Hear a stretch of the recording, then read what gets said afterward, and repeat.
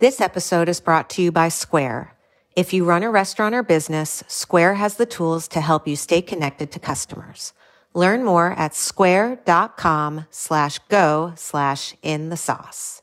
HRN is offering complimentary business memberships to 50 Black, Indigenous, people of color owned food businesses this summer.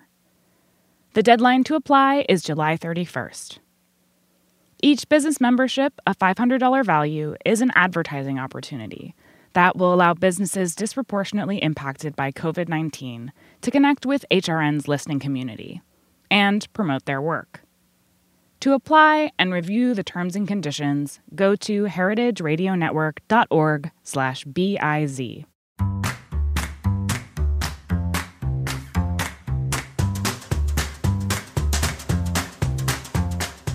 I'm Allison Kane, and welcome to In the Sauce, a podcast about building consumer brands from the ground up. I love doing this show because I get to interview everyone from production gurus to marketing and social media mavens, anyone who can guide me on this crazy journey. This is the story of building Haven's Kitchen sauces, but it's also the story of every growing brand because we're all in the sauce. Today, I'm speaking with Ibrahim Basir, founder and CEO of A Dozen Cousins, a natural food brand that makes convenient products inspired by traditional Creole, Caribbean, and Latin American recipes. Their first offering is a line of seasoned, ready-to-eat beans that are bringing much-needed innovation to the sleepy $3 billion bean category. A Dozen Cousins launched last year in 2019 and is now available at all Whole Foods nationwide, as well as over 1,000 other stores across the U.S. Welcome, Ibrahim. Thank you for having me. I'm excited to talk with you.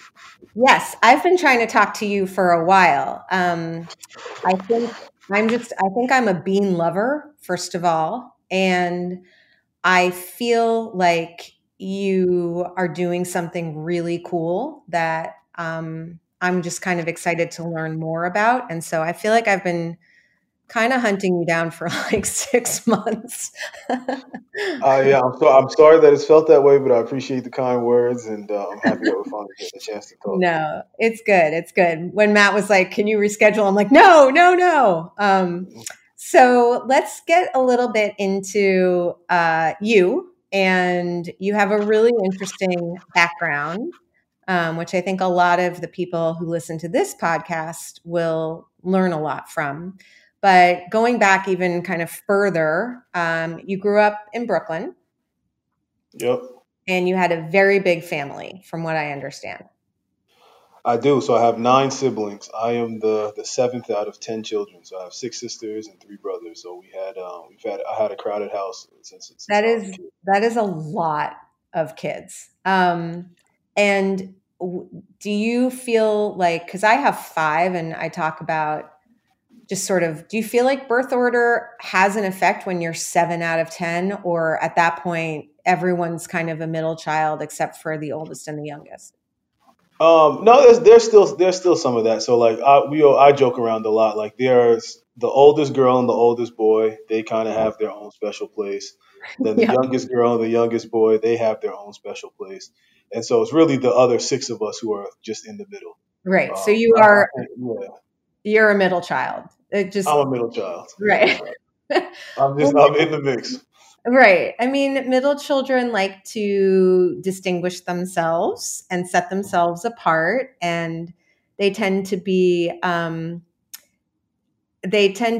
of like not as rule following as the oldest, and not as like kind of naughty as the youngest. Are you somewhere in there? I don't know, honestly. The thing that resonates with me the most about being a middle child, honestly, is that it made me very competitive. I feel like I always was trying to keep up with my older siblings and keep ahead of my younger siblings. And so somehow I had this like competition gene that has stuck with me. That to me feels like the most resonating trait from my middle childdom. That's so funny. That actually really works for my family too. I never really thought of the the competitive piece. And you like, what about food? What about food in your house? And I mean, what were you eating for dinner with 10 kids every night? And how important was food and culturally and all of that? Yeah, man, food was a really big deal for us. So, I mean, first of all, there's just a really practical, like, just role that dinner played in our family, which was this moment for everyone to come together at the end of the day, right? And Mhm. particularly when we were younger, when everyone was still kind of, school aged, if you will, that was the moment. Everyone was in the living room, everyone was in the dining room, and it just kind of gives you that touch point, right, for your parents Yep. to kind of check in on the different kids, like, for us to check in on each other. If maybe I didn't see my sister all day, like I saw her then, you know what I mean? So Yeah, definitely. food was very tied to that experience. That's the first thing. The second thing I'll say is that, when you have a family that big, it's not like, we came from pretty modest means, probably like just a working class family. And so you can't really eat out at restaurants a ton with 10 children, right? It Right. becomes cost prohibitive. And My so God. we cooked almost, my mother cooked basically every day from probably the first like 15 years of my life, Right. maybe even longer for some of my older siblings. But so there was that element of just like the love and the care that goes into home cooked food, right? Yep. Which was very special to me. And then the last thing I'll say is like it was a very easy way to celebrate, So when I Mhm. think about holidays or graduations or birthdays or the birth of a new child, right? Like it's always tied to these big feasts that we would have, right? Whether it was like a potluck style or what have you. I just grew up really associating food with joy and Yep. connection and family, and that has stuck with me. Yeah, I mean, everything you're saying makes so much sense to me. And I mean, people who listen to this probably know, like, I was an only child, and everything that you're saying is exactly why I had 5 kids. Like, Okay. I craved that so much. Dinner is like a non-negotiable and has been forever, with my kids. It's just, they can bring friends, they can do whatever, but everyone has to be at that table at the end of the day, because it is sometimes the only chance we get to really, like, tune in. Um, and the joy that kind of was around the table, even, the arguing and all of it. Like, it wasn't always, perfectly perfect, but that makes a lot of sense. How many of you learned how to cook?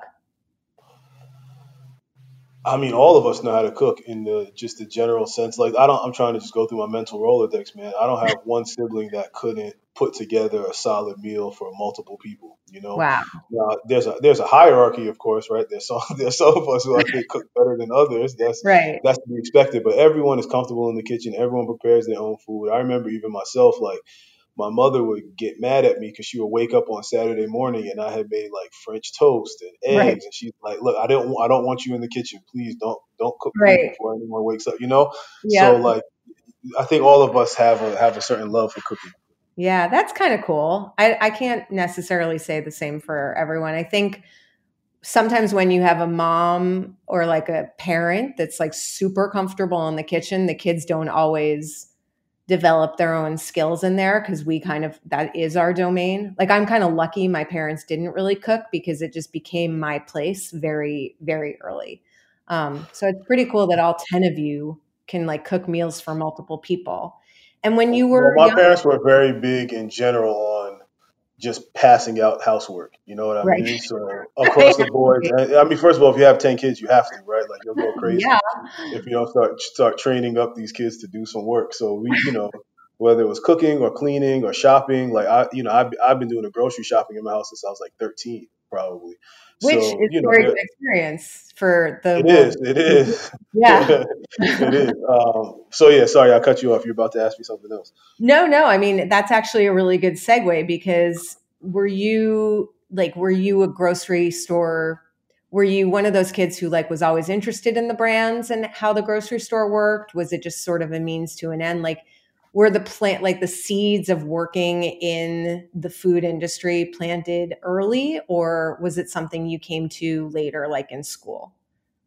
In retrospect, they were planted really early. I don't know that I realized it during that time. Like, I certainly wasn't 13 or 14 thinking like, oh, I want to launch a packaged food company. Right. But what I was definitely the kid who will go through the store and be like, oh, wait, this flavor is new. I've never seen this Yep. before. Or Yeah. Oh, like I remember when Snapple was really big in New York and they started putting, jokes and trivia under the cap, Yeah. or when, brands would run like summertime promotions were a really big deal when I was younger, where, there'd be certain contests that you could win or new Yeah. flavors or just, I was really intrigued by all that stuff. I loved it. And that stayed with me even as I got a little older. I would go on vacation and like we buy like snacks for each other, right? So let's say Yeah. you were in, someone went on a trip to Florida, they go to the local store and see what brands were there or what regional snacks were there that you couldn't Yeah. find in New York, and they bring them Lime home. And so, chocolate, I remember. Yeah. yeah, and then taking a step further, when I was old enough to start traveling abroad, I remember like everyone who I was traveling with would be frustrated, like, why are you just going to supermarkets? Like, Yeah. why is this interesting to you? And I would want to go and, see the packaging and the flavors and the Yeah. formats and so on. So it certainly was, it's always been an interest of mine. My very first job was in a supermarket as well. I used to pack the groceries, Right. and like deliver them to people's houses. So I've always had this connection and this closeness and proximity to packaged food. It didn't really click into place for me as a career or a potential career until, much later though. So why, I mean, you went to business school. Did you go to Wharton undergrad or did you go to business school? I went to Wharton for business school. As an undergrad, I studied history, Right. and history was my first love, and it still is a love of mine. And even in the brand that we're building now, history plays a big part in it in terms of like the storytelling that we try to do and Yep. the flavors that we select and just the kind of the culture and the history that goes into branding. That that comes a lot from my own just academic background. I studied American history Yep. as an undergrad, and then came back and got my MBA.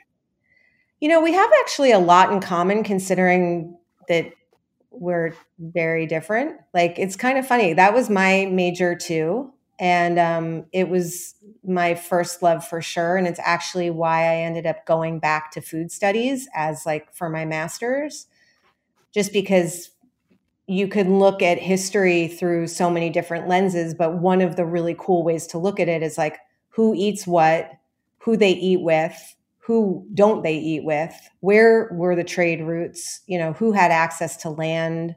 Like there's so many ties between like food and agriculture and history and just the way that people, you know, 100%. Yeah, yeah, 100%. I couldn't agree more. And I've always for me, the thing that always drew me into to history was the people. yeah, Like I remember in high school reading the People's History of the U.S. Right, which is a very classic book for yeah, young budding historians. But a lot of history is taught from the perspective of who's in charge and yeah, what wars were fought. Right, so very much of like this kind of history of conflict or of the government. And I've always been intrigued more by like letters and primary documents, yeah, newspapers from the time and autobiographies and memoirs and just how were people living in these different eras and what was shaping the way that they lived and things like that. And now that also impacts the way that I think as a marketer, right? Which is like trying to just be very connected to,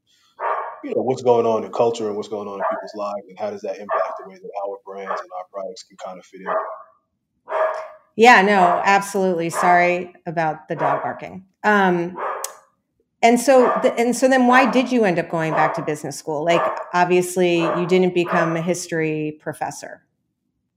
Correct. So I studied history, went through what I'm sure all undergrads go through, which is some multi-year period of like trying to figure out what they want to be in the world, right? And so history professor was one of the things I considered, and lawyer was one of the things I considered. But towards the end of my time at undergrad, I actually took an intro to marketing class, Mm-hmm. and it just clicked in place for me in a really interesting way of like all the things that we've been talking about, right? So this kind of nascent passion for brand building and products, the marketing class pulled it to the forefront of like, okay, here's why you love looking at packaging. Here's why you're super interested in limited editions and promotions and what that means, right? It also pulled in this element of almost like anthropology or sociology, right? There's a lot of that in marketing. So that was super interesting to me. And then my father was an entrepreneur.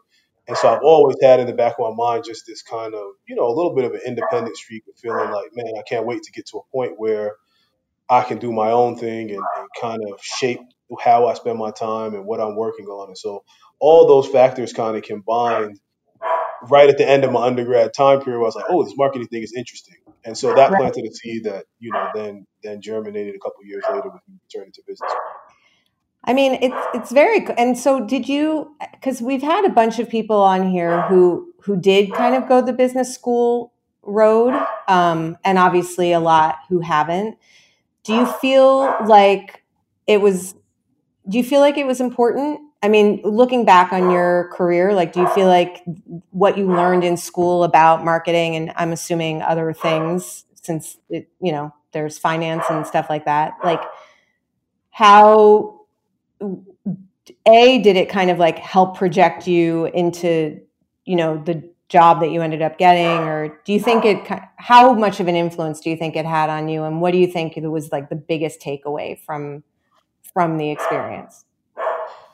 Yeah, so for me, business school was super important for me, and candidly, I don't know that it was the academic stuff as much because I feel like I got a lot of on-job experience once I left business school that was probably just as valuable as the stuff that I learned in the classroom. But there were a lot of just like soft skills and leadership development stuff that I don't know that I would have developed as quickly if it wasn't for being in that environment. So like for example, I'm a natural introvert.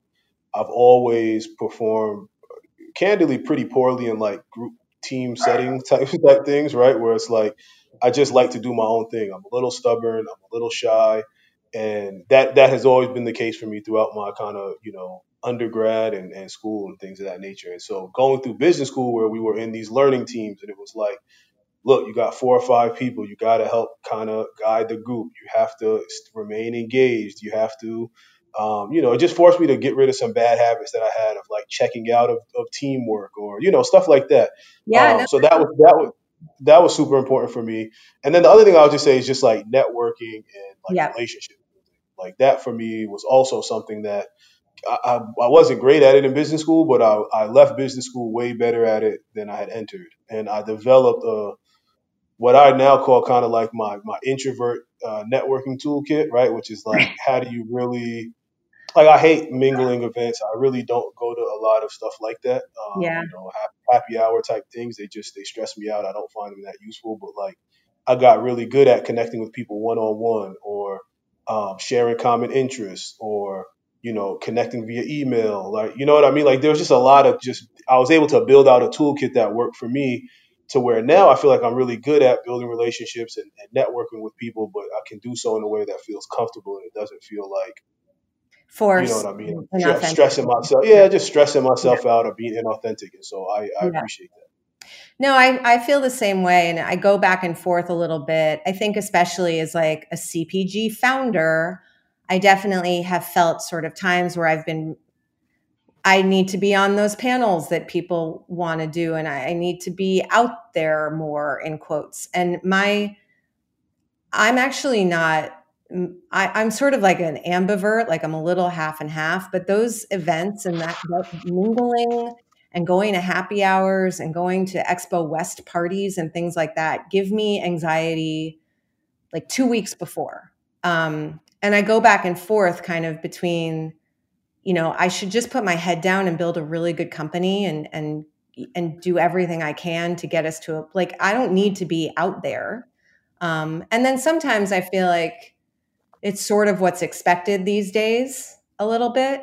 I mean, So I go a step further though, and just, oh, sorry to cut you off. Go ahead, finish. Sorry. no, but I think you're right that there's like, I like the introvert's sort of toolkit to doing it. So maybe it's not panels and cocktail hours, but maybe it's getting better at LinkedIn or getting better at one-on-one conversations or emailing people directly. And, maybe there's like something in between, that sort of founder who's on the circuit, which kind of sounds like it makes both of us uncomfortable with, founder who's completely under a rock. Maybe there's something in between. Oh yeah, that's what I was gonna say. I'll just to wrap that very quickly. It's like to me, there's no doubt that you can do more and get further faster with the help of other people, right? So it's not really to me a debate of like, hey, could I do this all by myself? I know I couldn't, right? And I Right. wouldn't be where our company wouldn't be where it is if it wasn't for a lot of great peers and mentors and just even some random bits of serendipity, right? And so Right. I don't doubt any of that. It's just doing it in a way that feels comfortable and authentic to who Yep. I am, right? And like you said, doesn't cause me a lot of stress. So we're going to blow through really quickly the next little section so then we can get to all of your other actual advice. But you ended up at where? So I know you ended up at Annie's, but where were you right out of school? So after business school, I started my career at General Mills and was initially working the way that a company like General Mills works, which is, of course, a big food company. You kind of rotate through different brands kind of every Mhm. 12 to 18 months. And at least that's how it was when I was there. So I Right. started off on fruit snacks, Gushers, fruit roll up, fruit by the foot, rotated through the Progresso soup. Then my third role, I landed in Small Planet Foods, which was basically General Mills' old natural and organic division, Right. and it ended up being kind of like a career altering and life altering role, right? Where I got a chance to work on all these really great natural and organic brands like Larabar and Cascadian Farm, Foods that Yeah. Taste Good.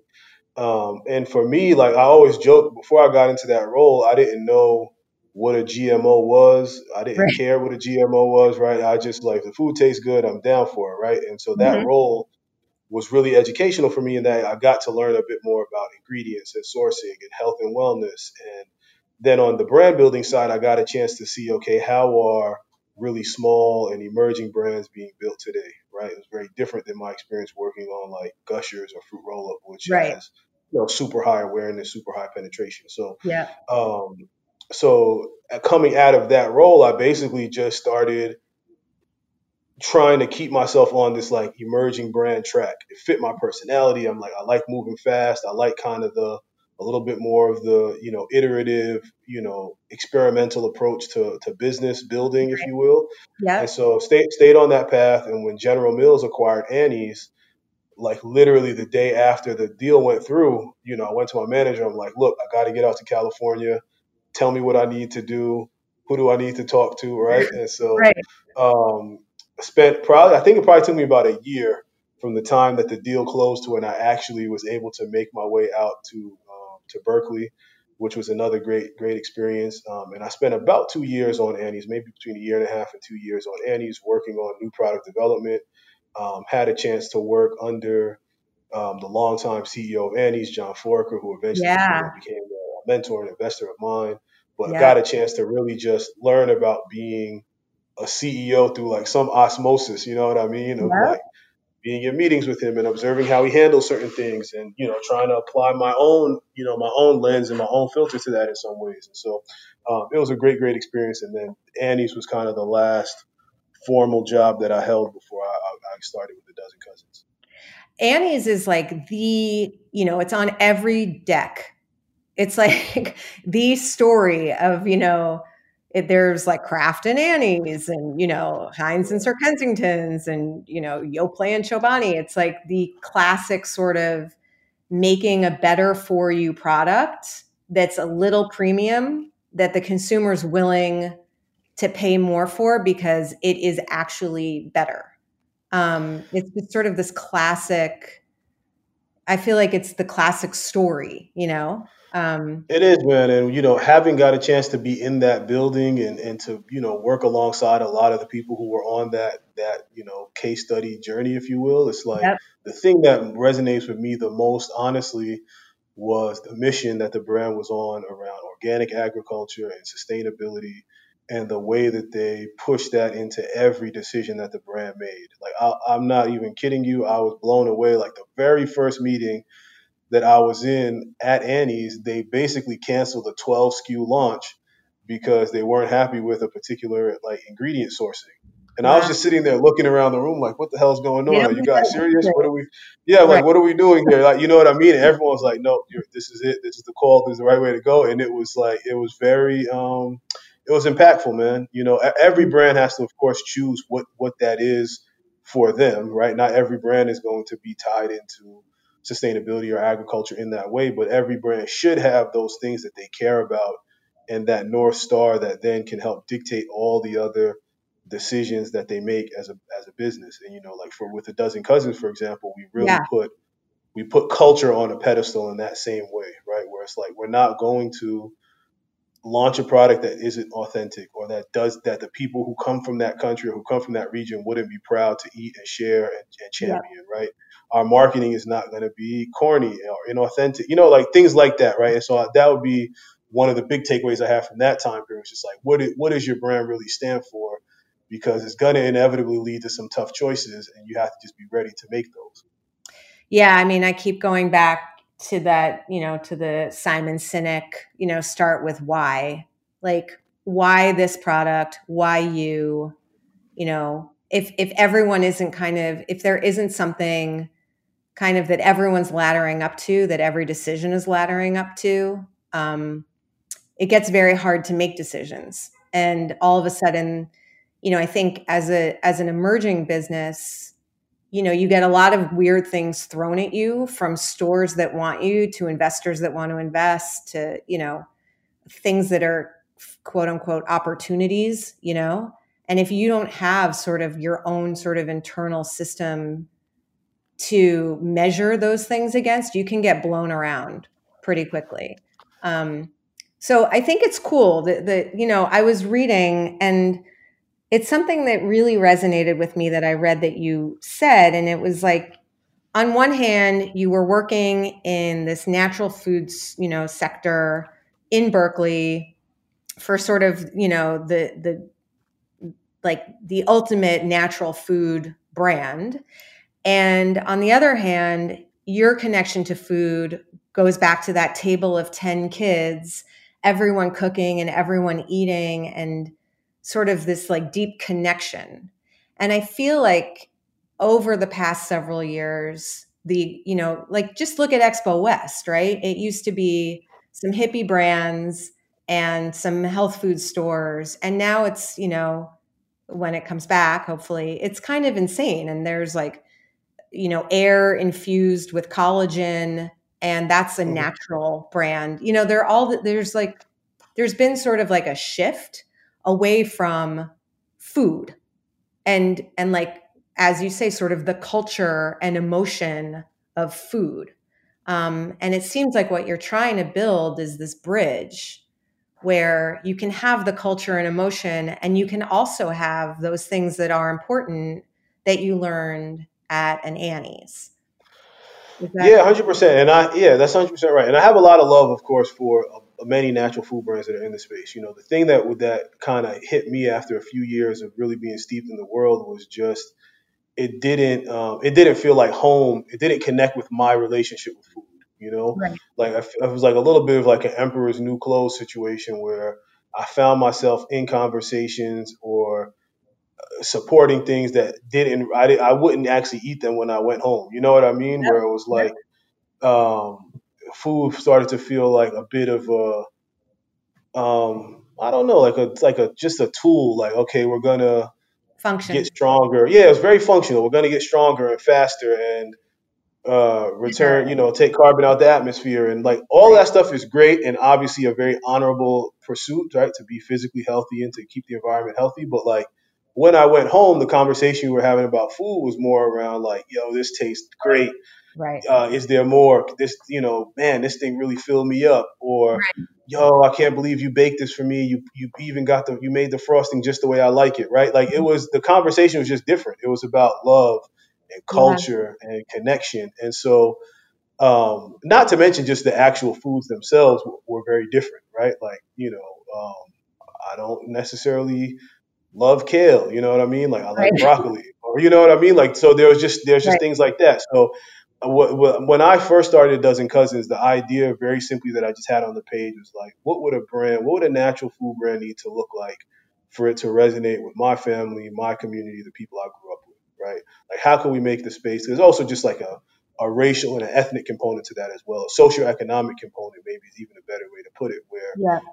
lower income or working class people have a different relationship with food than high income, very, very, a lot of people with a lot of like disposable wealth, right? There's just a Yeah. different relationship. And so I wanted to build a brand that I felt like could resonate with that second group, which maybe is a bit more of where I came from, right? And so Yeah. over time, then obviously the idea of the brand started to really click into place, where I kind of identified Black and Latino consumers specifically as this kind of tribe that I had grown up around. New York in particular is interesting because you have people that run the full spectrum, right? From kind of people from the southern U.S., people from black people who are from the Caribbean, Latino people who are from the Caribbean, people who are from Mexico, from Central America, from South America, right? It's like this. Yeah. There's a lot of subcultures and blending, but there's also a little bit of this kind of connectivity at a broader level in terms of the food that we eat. So Yeah. that kind of just became the motif for the brand, and beans was a very natural first choice, of course, just because beans they're healthy, they taste good, and there's also this like emotional and cultural connection between Black and Latino cuisine and beans. So sorry if I jumped ahead for a little bit there. No, you didn't jump ahead at all. It's amazing. And I mean, one of the things that just sort of also stuck out is like, there hasn't been that much food at these shows. I mean, if you think about it, there's a lot of bars and a lot of drinks and a lot of chips and, but what you're making is a meal. You're making something that isn't just like, and I think part of that, maybe this is just my opinion, but I think part of that is when you had a lot of tech money kind of pouring into the food industry, it wasn't about culture or emotion or depth. It was about how many calories am I getting? How much fat am I getting? How quickly will I be able to burn this if I'm working or if I'm riding my bike? It did become very much about sort of that function piece. And I like your point that a lot of that is important and good, and it's not to diminish it, but when you can bring back in the part of food that makes everyone love food, like it's kind of, it's a great why, it's a great reason to exist. I think we should take a little break and then we'll come back and we'll like get into the nitty gritty, because I'm sure you have a lot of good advice. So we'll be right back. This episode is brought to you by Square. You might know Square from their little white card readers, but Square has a lot more tools that can help businesses, especially now that they're having to figure out how to safely reopen and make things work in this new normal. So many are stepping up to the challenge, like Fifth Hammer Brewing in Long Island City. To adapt, Fifth Hammer's co-owner Mary Izette created a Square online store so customers could browse available beers, build an order, and safely pick up cans from the tap room.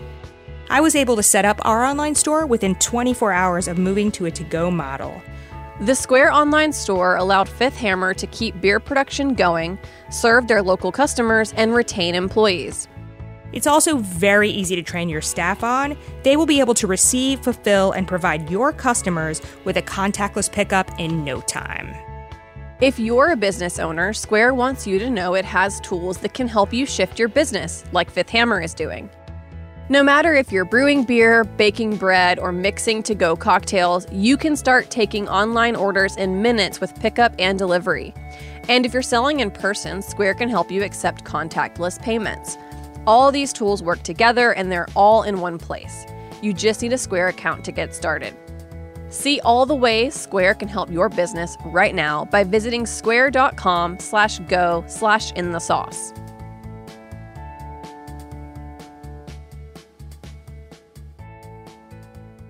I'm back with Ibrahim Basir from A Dozen Cousins. Okay, so you had the idea, you wanted to start with beans. I'm assuming you kind of reverse engineered based on what you had learned at General Mills and especially from Annie's, but what were your first couple of steps starting it, and when did you know that you were onto something? The first steps are a lot of what we talked about, which was, step one with any business, of course, is just kind of the realization that there's an actual opportunity there, right? And so, I have been probably for like 6 months just playing with the idea of like, is anyone else going to care about this besides me, right? Like, Right. are people going to care about a brand that is culturally relevant and more approachable and,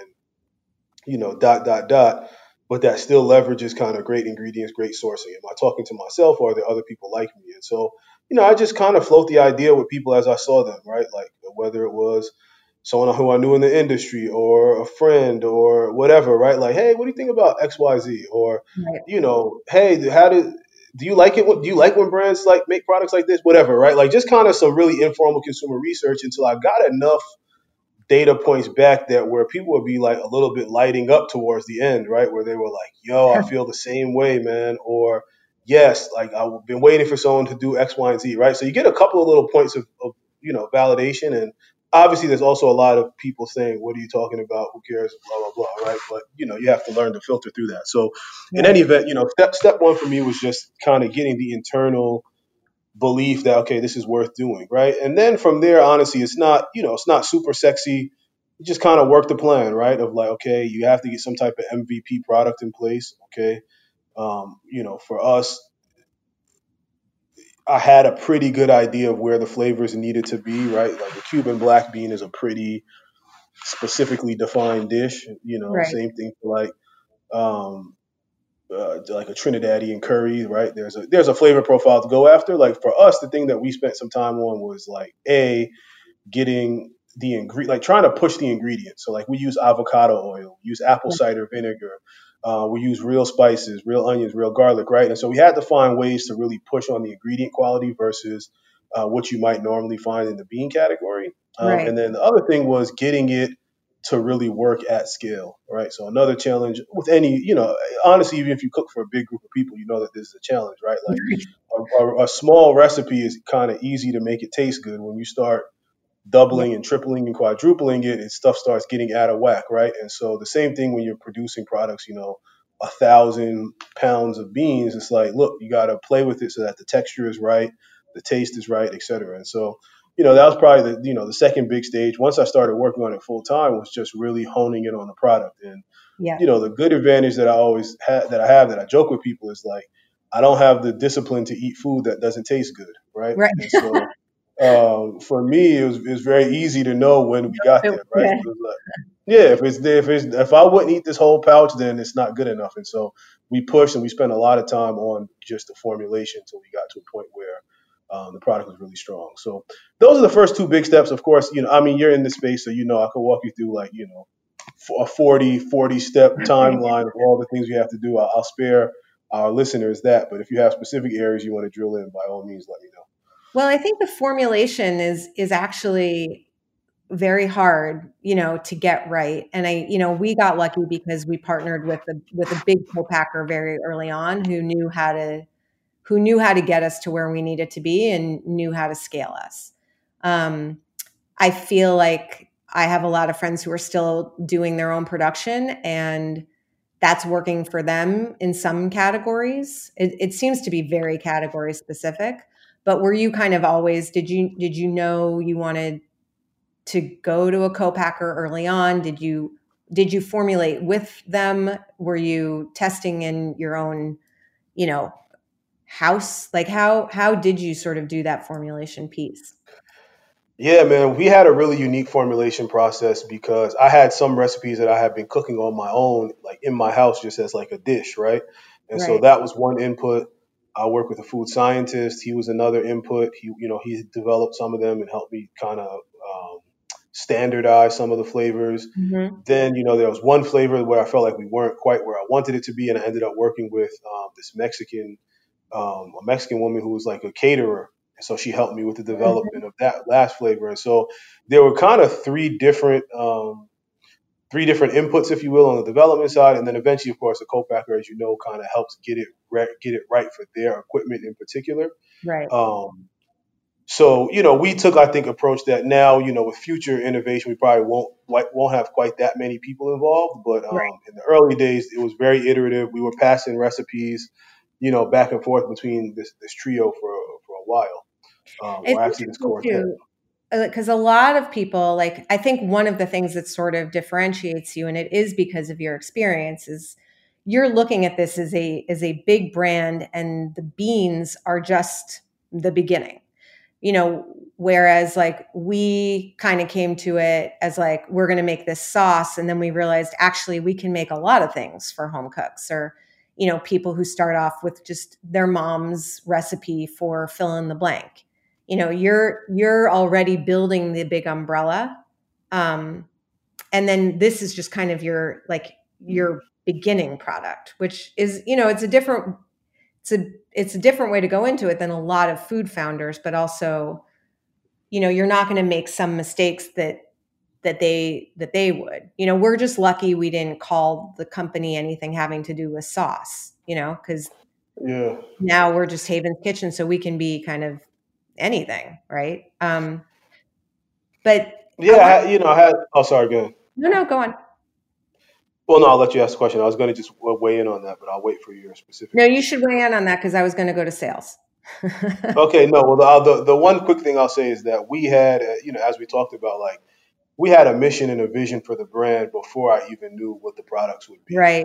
And so in some ways, we started from a very unique point of like, honestly, when I first began, all I cared about was that the brand was really cultural, really authentic, and that like me and my friends and my family would love to eat the products that they make, right? Like that was the starting point. And so then, of course, the products themselves become kind of secondary in some ways, where it's like there's a million things that could meet that criteria. Right. And, beans ended up being the first one, and one that I felt good about the category dynamics and the way that the product would fit the brand mission. But I'm also confident there are some other things we could do over time. Yeah. No, I mean, it turned out you picked a really good category, especially, in the age of a pandemic. That is true. Yes. So, all right, we only have a couple minutes. This always happens. I'm sorry, Matt.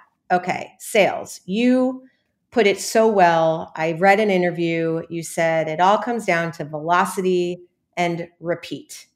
Can you just break that down? Because I feel like I always try to explain velocity and I don't always do the best job, but I really like the way you kind of just like narrowed down, like for founders, these are the things they need to focus on in the sales world to really know that they're onto something, and if they're not doing these things, then they've got some things they need to fix. Yeah. So first of all, just from a really technical perspective, velocity represents the amount of product you sell in a given location, right? So it kind of, it controls for the fact that one brand might be sold in 1,000 stores, another brand might be sold in 50 stores. Obviously, the first brand will sell more product overall, but it doesn't necessarily mean that the product is resonating with people more than the second one, right? So you really want to just kind of normalize it down to, hey, in one location, how much are you selling in a given week, right? And the reason that velocity is super important, number one is because it's the easiest way to just determine, are you solving a need for people, right? If people are buying your product really quickly and that rate is growing over time, it means that you're offering something that they're not getting from other brands in your category, right? There's a lot of good products, but some of them are equal to others. Some of them are not quite as good as the one that's next to it, right? And so velocity ends up being kind of a really natural way to see who's the leader in a particular category and how their health is evolving over time. So that's the first thing. It also is super important because it's how retailers determine what they're going to put in their store, right? Like they have a limited amount of shelf space. Obviously, they want in every spot to have things that are, as productive as possible. And so, higher velocity items will win out over lower velocity items. There's incrementality that we could get into, but we'll leave that out for now. So that's the first part of it is velocity. The second thing is repeat. Repeat is super, super important, particularly in the food space, because you can kind of trick someone to buy something once, right? There's a lot of ways to get people to buy something one time, right? You have really pretty packaging. You can have a coupon so that they can buy it for a really cheap price. You can buy one and get one free. You can bundle it with some other product that they really like, right? Like we can go on and on. There's a lot of ways to get people to try a product. But really the only way to get someone to repeat a product is to actually have them enjoy it the first time. You know what I mean? And so for me, repeat is super important because it's kind of like all the bells and whistles are aside, right? When they opened up the beans and took them home and ate them, did they enjoy what they ate? And did that make them want to go buy it again? So that's why I say that those are the two things that we're the most kind of laser focused on. There's a lot of other stuff, of course, that we have to look at from a business perspective, but those two kind of help me determine, is the core product resonating with people? Do you have a way, because, Velocity, we go into the Whole Foods panel, into the Whole Foods portal, and you can see those numbers per store per week right there. Repeat, is that something that's just like a lot more when you're selling directly? Like, how do you know, Yeah. how do you measure I mean, it? there are a couple of ways, and obviously it'll depend on kind of your company size and what resources you have access to, right? Like one very simple and free proxy is your velocity growing over time, right? Right. It's not scientific, but it basically tells you like, hey, the people who bought it last week are coming back to buy it again, and then a couple of new people are joining them as well, right? Yeah. Like that's kind of a very simple way to think about like velocity increasing over time means you're probably having some level of healthy repeat and then hopefully some continued new trial. So Yeah. that's one way. There are, of course, data providers that, like a Nielsen or, other panel sources where they're tracking who's buying stuff with their grocery card or Right. other things like that where they're able to track consumers and then they can go back and look, okay, people who bought the product for the first time in January, on average, X percent of them came back and bought it again in March, Right. And then, of course, if you are selling direct to consumer, you can, of course, just tie every purchase back to an individual, in which case you can see how often people are buying products. So Yeah. at a really high level, those are probably the three most common ways to determine repeat on a product. Yeah. No. I guess one more thing I would add, maybe Yeah. just for the scrappy folks, just because Yeah. even there might be people who need one more level, is like you can look at product reviews as another good proxy for people's likelihood to repeat, right? Right. At the end of the day, if you have really high reviews and high liking, it means people enjoyed the product. They recommend it to someone else. They're probably going to buy it again. You tend to have really low reviews or poor ratings. It means there's something with the product that people aren't enjoying and they're unlikely to Yeah. buy it again. Yep. No, that makes a lot of sense. All right. I feel like, I have about 30 more questions, but I'm going to go macro on the last couple and kind of go with like, what's your best advice and what do you wish you had known? What are some things that you wish other founders maybe would know earlier? Some big picture stuff or little picture, but just stuff that you feel like people maybe don't know because they don't have the experience. Man, it's a really great question. So I'll say one or two things. The first thing I'll say, which is not necessarily going to help you build a better business, who knows, but it's important advice for me just to enjoy the journey, is that what I find is that people start their business with a very idiosyncratic, specific view on the world or a category or a product, right? Mm-hmm. And then as they get going, you're naturally bombarded with so many different best practices and consulting and advice and feedback, and it's nonstop, right? Like you're getting inputs from millions of places. Yep. And you can very easily start to water down what you're doing or start to chase what other people are doing or just generally make whack decisions, right? And so Yeah. the thing that I would encourage founders to do is to like listen to the voice in your head, right? And it's a balance, of course, right? There is some feedback that's useful and valuable and that you want to listen to objectively, but there's also a certain element of this which is not rational, right? Yeah. Like, if I could tell you the amount of times that people just told me some effect of no one cares about beans and why are you doing this? Like, I wouldn't be able to count it. And they didn't say it quite that mean, Right. but that was the summary of what they were saying, right? And it was just like, look, I have an intuition about what we're doing, and hopefully I'll be able to prove myself right? So that'll be one thing. It's like find the right balance between taking people's advice and looking for best practices and kind of following some type of internal North Star. Yeah. That'll be one thing. Something that I would do differently. First of all, knock on wood, like we've had a pretty, pretty blessed run so far, and so I don't have a ton of big regrets. I will say that what the pandemic has exposed, and maybe other people already ahead of me, is I wish I had spent more time early on building my e-commerce and direct to consumer approach. Yeah. It's just not, when we started the business, I was very much looking at the data, right? Like 95% of my category was sold in retail stores.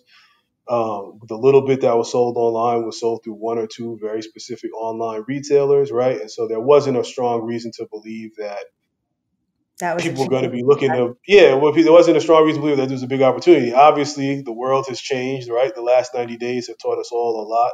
And some of that stuff you can't predict, of course, but if I'm being honest, that's probably the one thing I would have done differently is have a really strong direct-to-consumer experience kind of up from day one. And, hopefully we'll rectify that here shortly. But I'm sure you will. I mean, and the thing is like you're also like, you're like me, you're a grocery guy. Like the kid who walks around the grocery store and is sort of mesmerized by the promotions and the bundles and the new products. Like, I think we're still we love the grocery store, and it's hard. I mean, we have a fresh product, as you probably know. So like direct is really hard for us.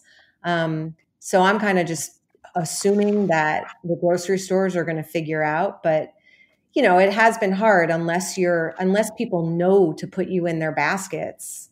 They're not doing discovery on Prime. They're doing discovery in the store, and with fewer people in the store, it just, it's harder to get people, new people. But I think you want to say something.